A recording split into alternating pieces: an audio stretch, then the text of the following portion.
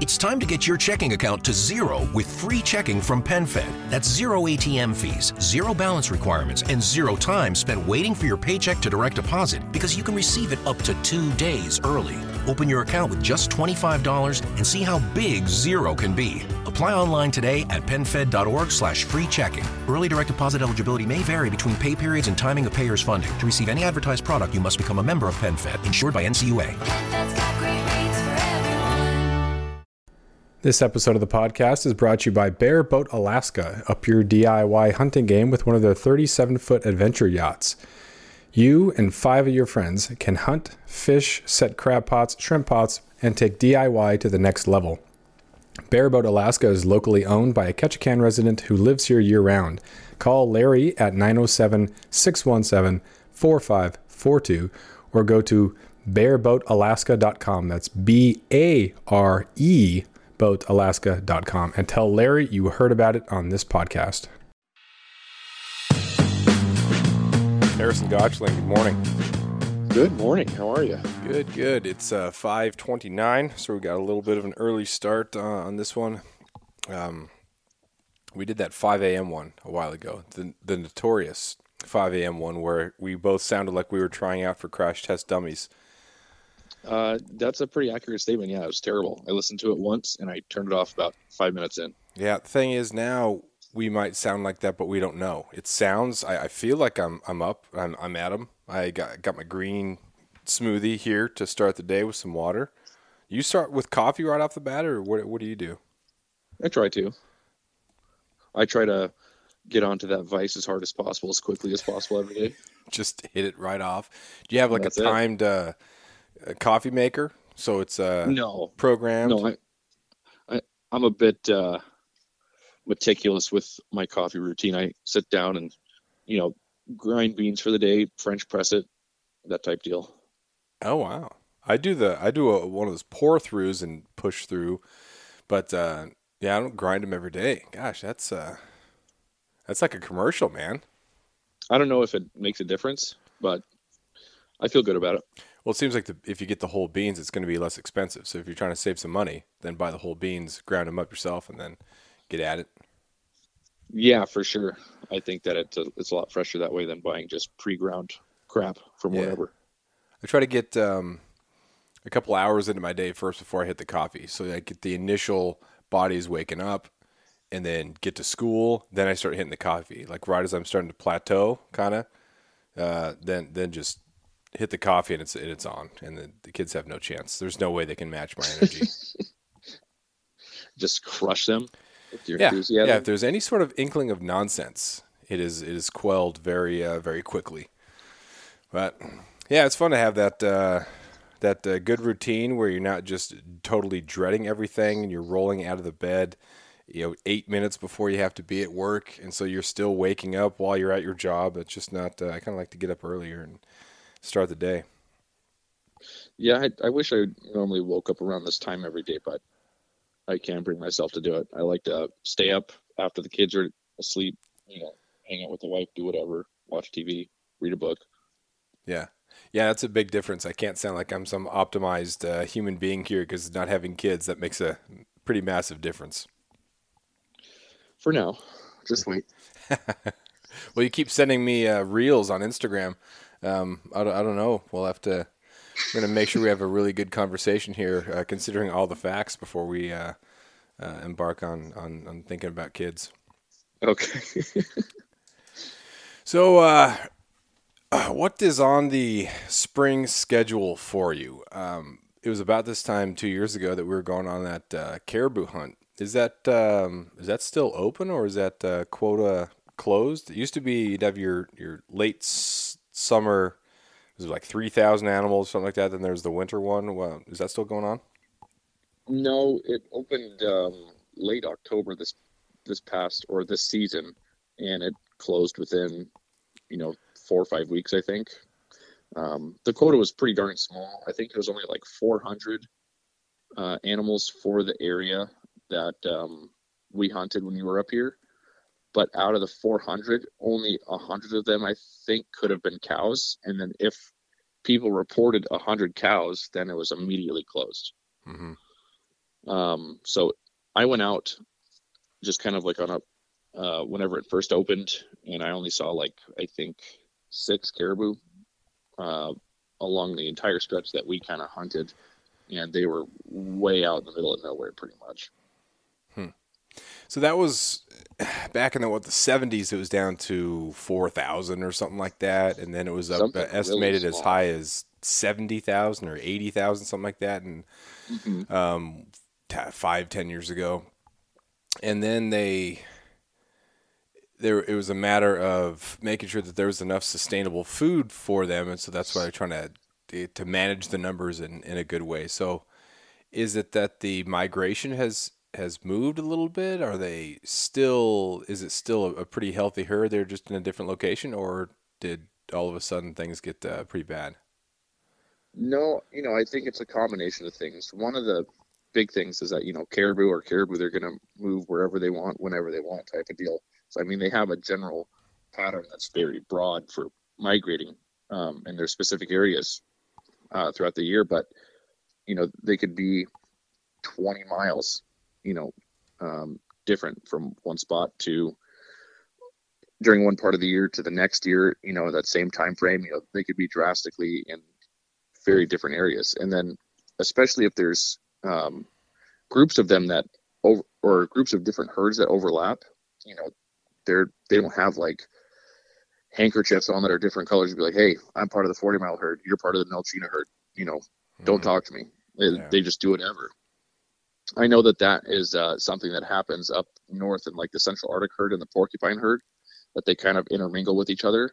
And same thing with the Nelchina herd and the 40 mile herd, is that they kind of can intermingle at times, and big chunks will break off in one or the other. And I believe that's what happened with the 40 mile herd in um, several years ago, where not a large, but a big chunk of animals from the Nelchina herd joined the 40 mile herd and really boosted that number way up. And that's when biologists, I think, got kind of spooked out. Interesting. And then it was like off to the races for, tags where it was like 5,000 a season. Like, go ahead, go at it, blast away as much as possible. And then they'll open up the winter hunt. And it's the same quota, and, bulls and cows. And it's just, I think a couple of years ago, individuals could shoot 3 a season. Wow. Well, I guess that that makes some sense with them, just with that many animals. I don't know how they'd be able to tell like who was in what. So that does make some sense that they would kind of pair off and move and whatnot, just based on what the other people are doing, or where the food is going, and what you're feeling like. So yeah, that's are people kind of worried about it? What's the general consensus up there about with locals? After years of fine print contracts and getting ripped off by big wireless providers, if we've learned anything, it's that there's always a catch. So when I first heard that Mint Mobile offers premium wireless starting at just $15 a month, I thought, what's the catch?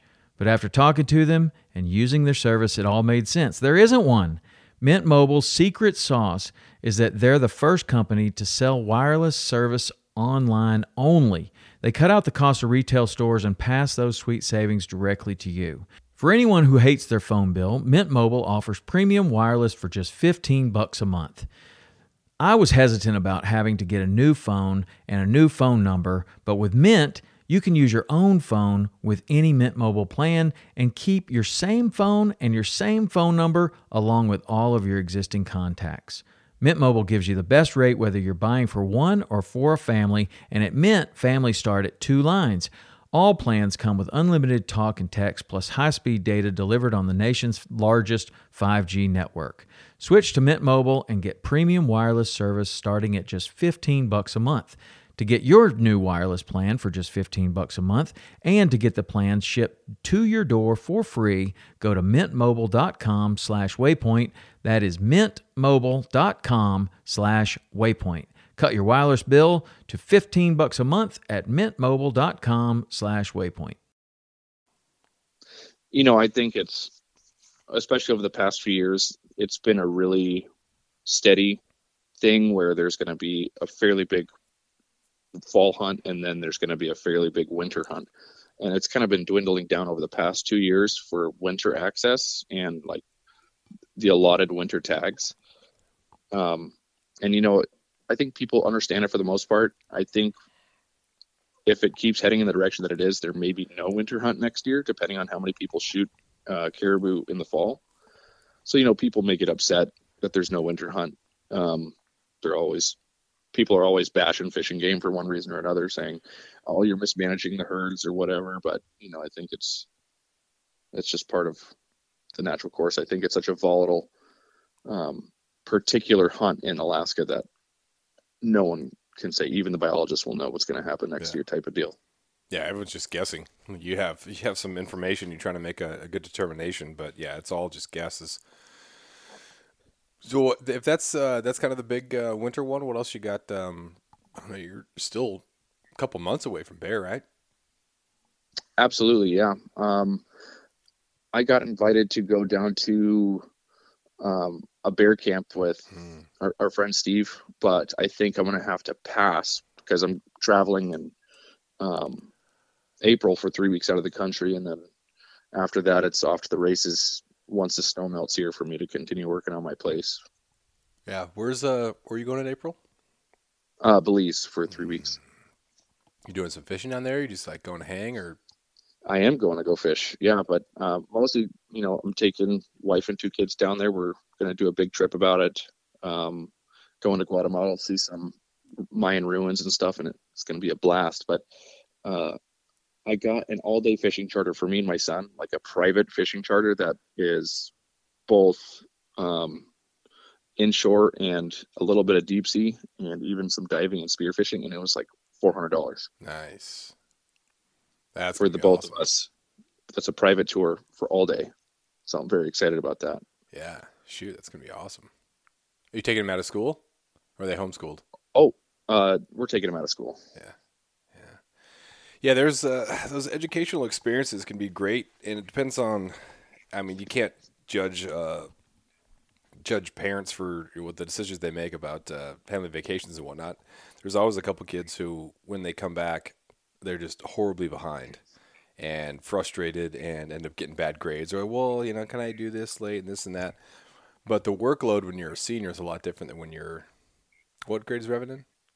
First, yeah.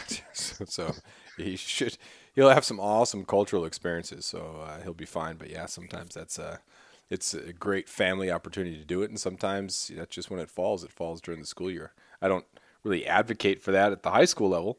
You just miss so much, and then the kids get stressed out, and I don't know, you got a lot of other time to do the stuff, but when the kids are young, shoot, do it. If you're doing anything else in the summer besides hanging out in Alaska, then you're doing something wrong. Yeah. If you're traveling anywhere during the summertime, it's brutally hot anywhere in the lower 48 now in the summertime. Yeah. Or like even in Portland, it's like 110 degrees or some crap. Yeah. It's wild. Yeah, it's gross. My family always would go down and visit grandparents during the summer. So we'd have kind of the beginning of summer and then the late part of summer. We'd always get back in late July, and so we'd have some of that fun, the peak of the salmon run and all that stuff. So we had a lot of fun. But it was cool to go down to Colorado and just get some. My parents wanted to make sure that I had some experience out in the lower 48, so that I wasn't intimidated when it was time to go. I could go, and I wasn't like, oh my gosh, the lower 48 is so scary, or maybe I'll just move to Ketchikan, maybe I'll just live there, or maybe I'll just stay here. It's if you want to come back on your own terms, but at least have the courage to go check it out if you want to. If you don't want to, if you have other skills, but just see it and make an informed decision rather than never seeing it. Nope, never will. Yeah, I think especially living in, pretty much anywhere in Alaska, I think you can consider remote. But I think traveling to the other states as a kid or teenager or however a young adult, I think it's very important. Yeah. Just to see other stuff. Yeah.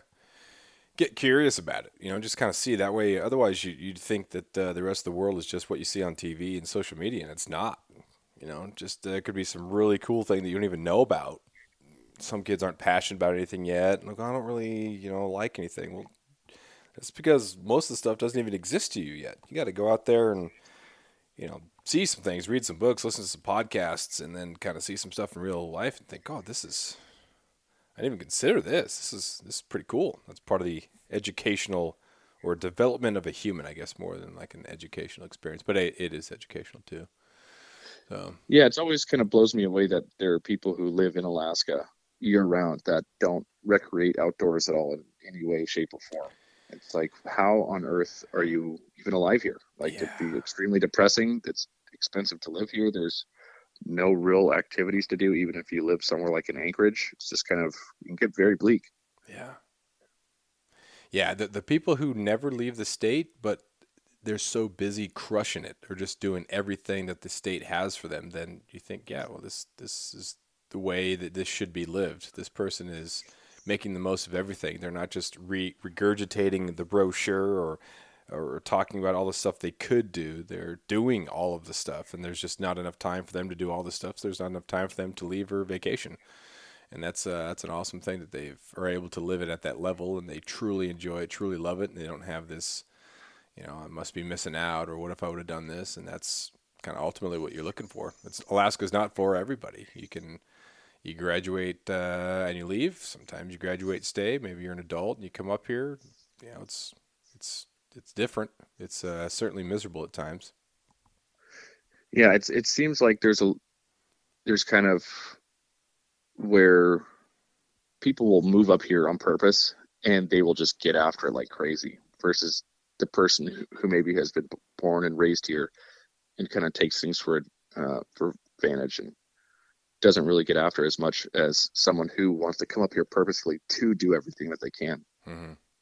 Yeah, it's a cool thing to see, and kind of a reminder to make sure that you make the most of everything, because it can be kind of tempting, especially this time of year, to just wait till spring. But there are some things that you can do. It's pretty gross, but you can still hike, you can still get out, you can still enjoy things, you can still set shrimp pots as soon as the weather gets calms down a little bit. Do all those things. You got to do all those things, otherwise, yeah, like you said, you're just living inside. You could live inside in a lot warmer spot than here. Yeah, for sure. This year was the first year that I did a full trap season, and it's been a blast. I've taken my son most times, then I haven't, and it's been a great time. Nice. I haven't been steelhead fishing yet, and that's usually my winter thing. Been working on the house, so I'm thinking, oh, well, it's not that I'm being lazy. It's that, where every weekend has been for the house. So it's looking at the next couple weeks, get out, hopefully during spring break, be able to get out. But yeah, before everybody starts showing up in May, it's so nice to kind of have the river to yourself and just enjoy it as we start to crawl out of winter. But you guys start crawling out in like May, June, right? Or it's a really fast thing, right? I think we talked about this before. Like all of a sudden it's just freaking light and everything is melting and slushy, and then it's summer. Yeah, like our daylight right now is starting to get really nice. It's starting to get pretty darn light before I go to work, and then after I get off work, it's light for like at least an hour or so. So it makes it feel like we're definitely rounding the curve for sunlight, but there's still no warmth. It's supposed to be, it's supposed to be 20 below tomorrow, and so it's just normal. But I mean, the winter here has been extremely mild so far this season, and it's been very nice. Snowfall hasn't been too out of control, but yeah, I haven't got out to do as much ice fishing as I'd like to, but it's mostly because I have so much crap in storage right now in various locations. Yeah, I don't know where all my stuff is right now.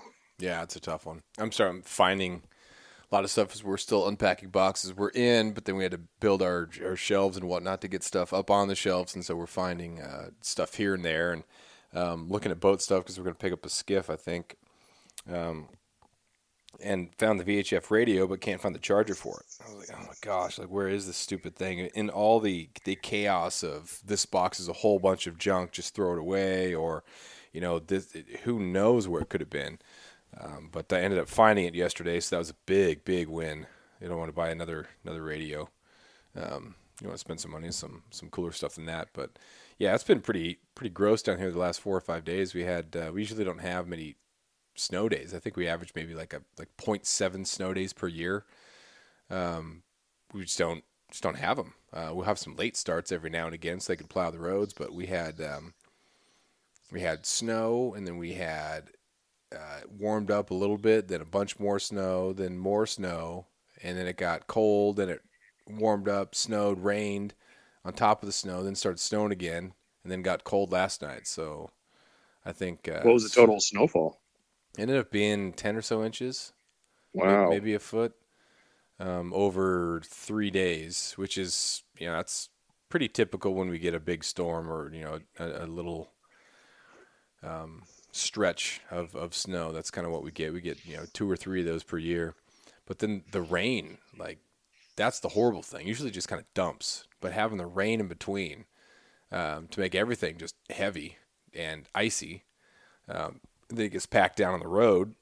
And up there, you guys just drive on the packed down snow for 4 months or 3 months or whatever that is, but it's a lot lighter snow. I was amazed when we were up there for that caribou hunt how you were just able to drive and have traction when we were going up and down those hills when you had the trailer. I was puckering a little bit. Just another day. Just another day, yeah. So today the drive to school could be pretty interesting.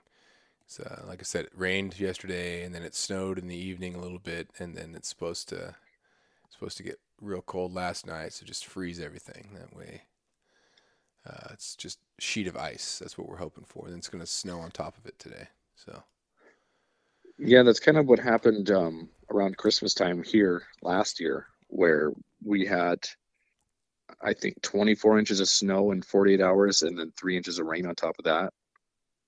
And it made this horrible layer of crust. And, there was a lot of people that said that it just decimated the interior moose population and other ungulates and stuff where it just has to make animals expend so much energy to go over it. And then if anything was under the snow, then they can't get out and they're done. And so it was kind of a bad situation. yeah. It made the roads so unbearable last year, but Yeah.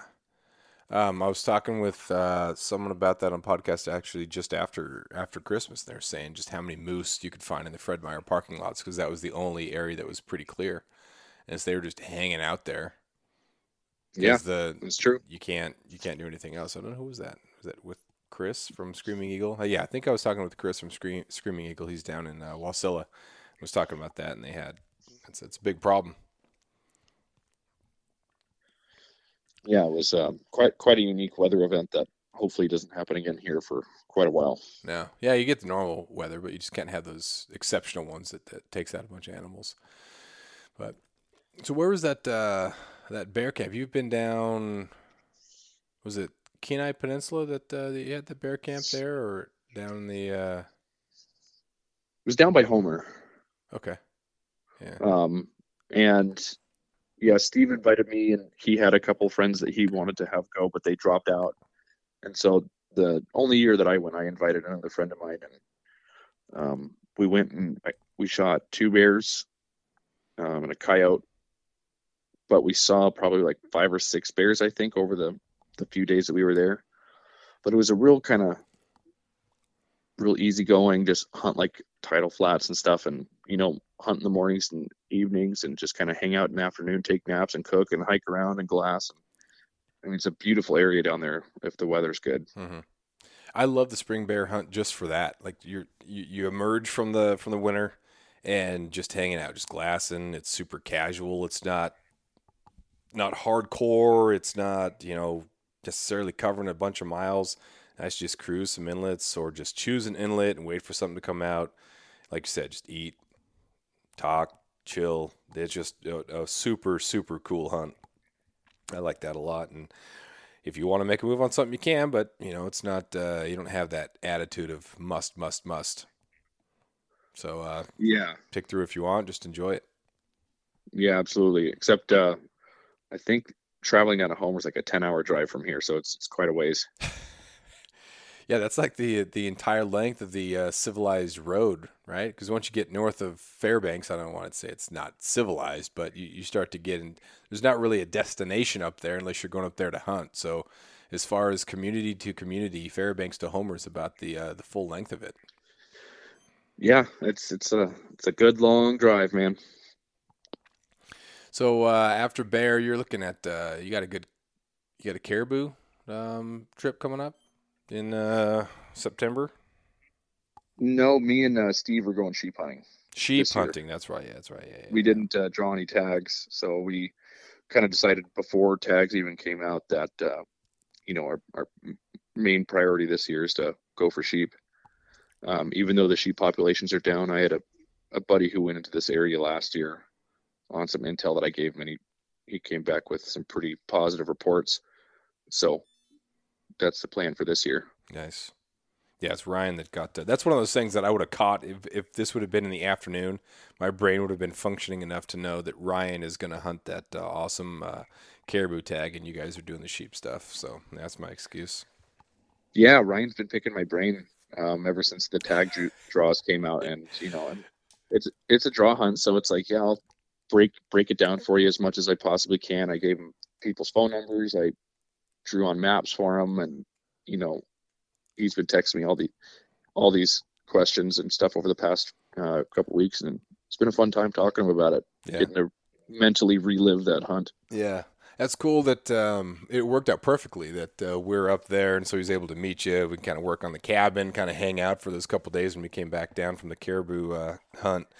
And that's the cool thing about, a lot of locals are super, super protective and don't talk to anybody else. They keep their stuff very close, but there's a lot of really helpful hunters that they're not exactly going to give you every single little detail and tell you exactly what to do, but at least give you something where you can feel like you can develop a good plan, and so you feel like you're hunting it right. And it's really nice how helpful people can be. Yeah, and I think it's one thing where it's like if you have a spot that you're gonna go to every single year to feed yourself and your family, and use whatever vacation time you have, if that's the way you go about it or whatever, then it makes sense to protect your stuff. But if it's a 1% to 2% chance to draw a tag, and there's not really a whole lot else going on in that area, Yeah. then it makes sense to me to just be open about it. I'm not going posting everything on social media like, hey, this is X marks the spot. This is where I shot it. This is where I landed. Yeah. But if it's a friend asking me, then it's like, sure. Yeah. No problem. There were a couple times early in my writing career, I think I overshared a little bit because it was just, I don't know. I didn't really consider the consequences, I suppose. And so now I've really reined it back. I'm like, man, I kind of wish that I was super, super from the start. Just very hesitant about sharing details, but especially like with steelhead fishing, just mentioning a river, even mentioning an island, ends up being kind of messed up. But well, man, we're gonna call that a day. I get going here, get some breakfast, and head to work. So thanks for taking some time out of your morning. It was my pleasure, man. Thank you. Yeah, take care, man. You too. Later.